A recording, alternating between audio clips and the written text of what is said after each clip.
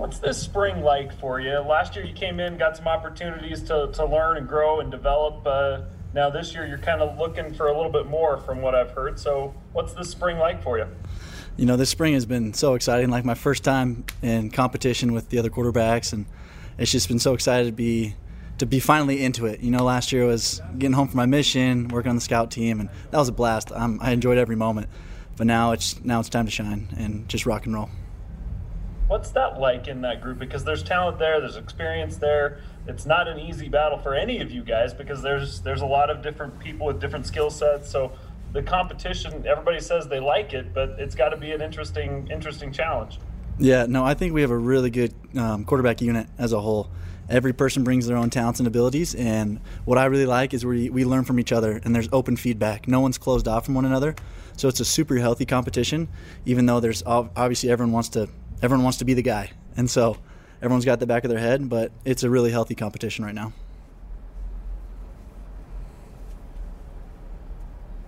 All right, let's go Mitch and then Hunter.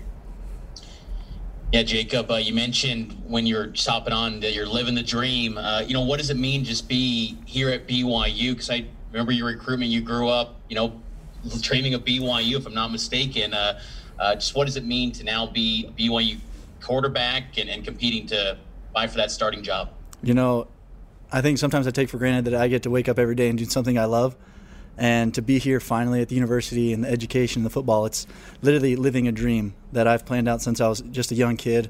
It was funny, my dad and I looked back, and since like third grade we had every year mapped out all the way up to now. And it was cool to finally be here and to make dreams become a reality. I talked a couple of weeks ago with Coach Roderick, and you mentioned that you've already learned the playbook already. What did you do last year in terms of the study and the workload that you took on with balancing school and football? Maybe just to walk us through what last year was like and the work you put in to learn that playbook. Yeah, it was pretty crazy, getting here 2 days before school started in the fall semester and just getting thrown into the fire. What was awesome for me is to learn under Zach. I mean, obviously he was doing something right. He's going to be a first-round draft pick. And so just to be able to learn from him and just dive into the playbook. I know a lot of kids who graduated in my class are getting here now, and they're learning now. But I had a full season to learn from Baylor, from Jaron, from Zach, from Coach A-Rod, and just really take advantage of the opportunity to learn. And so I was able to dive into the playbook, and so it's almost now like I'm coming in as a veteran. Jacob, if you could use a couple words to describe your playing style as a quarterback and kind of your strengths under center, what would those 2 words be? I like to consider myself a smooth operator, cool, calm, and collective under pressure. That's awesome. And then who have been some of the wide receivers that you've developed some chemistry with? I know we're just a little over a week into practices, but who are some of the guys that you've developed a relationship with and some chemistry with? Man, it's hard to name them. I think just over the past spring and last year, I was able to work with almost every receiver and just build a personal relationship and also on the field. And obviously, I've got a tight relationship with Gunner. I played 2 years with him in high school, and it's like not even skipping a beat. But just every receiver, just to see them all grow and just build a relationship with each of the quarterbacks has been super special. All right, Jared and then Mitch. You mentioned something, Jacob, that I wanted to have you touch on a little bit more. Zach's set a standard now that's kind of back toward the BYU traditional standard maybe of being, elite level quarterback and having that type of recognition. Is that good and bad? Because, the expectations are pretty high, but also the attention for BYU quarterbacks are pretty high now as well.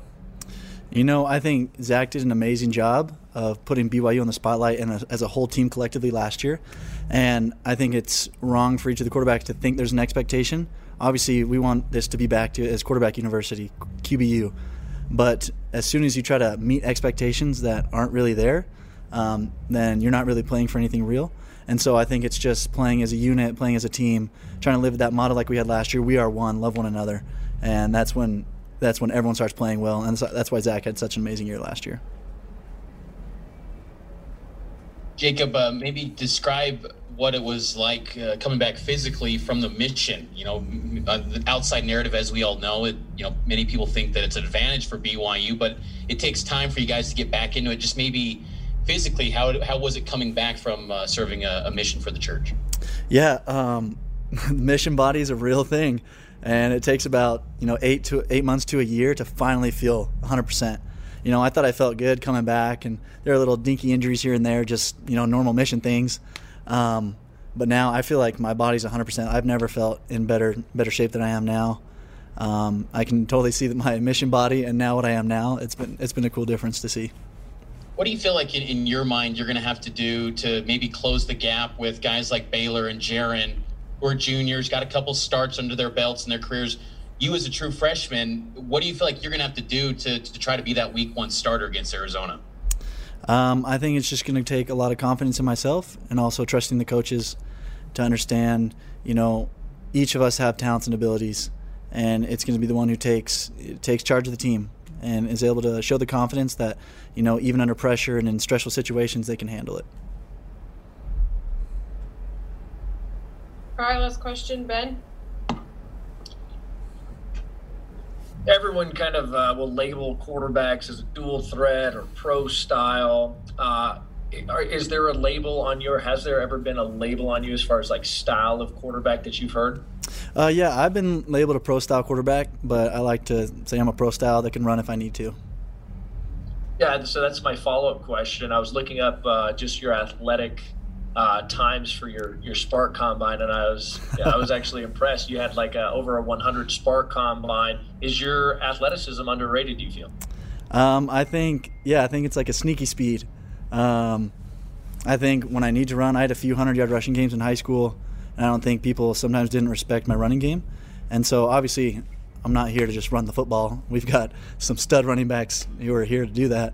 But it's really good that the defenses respect my legs as well.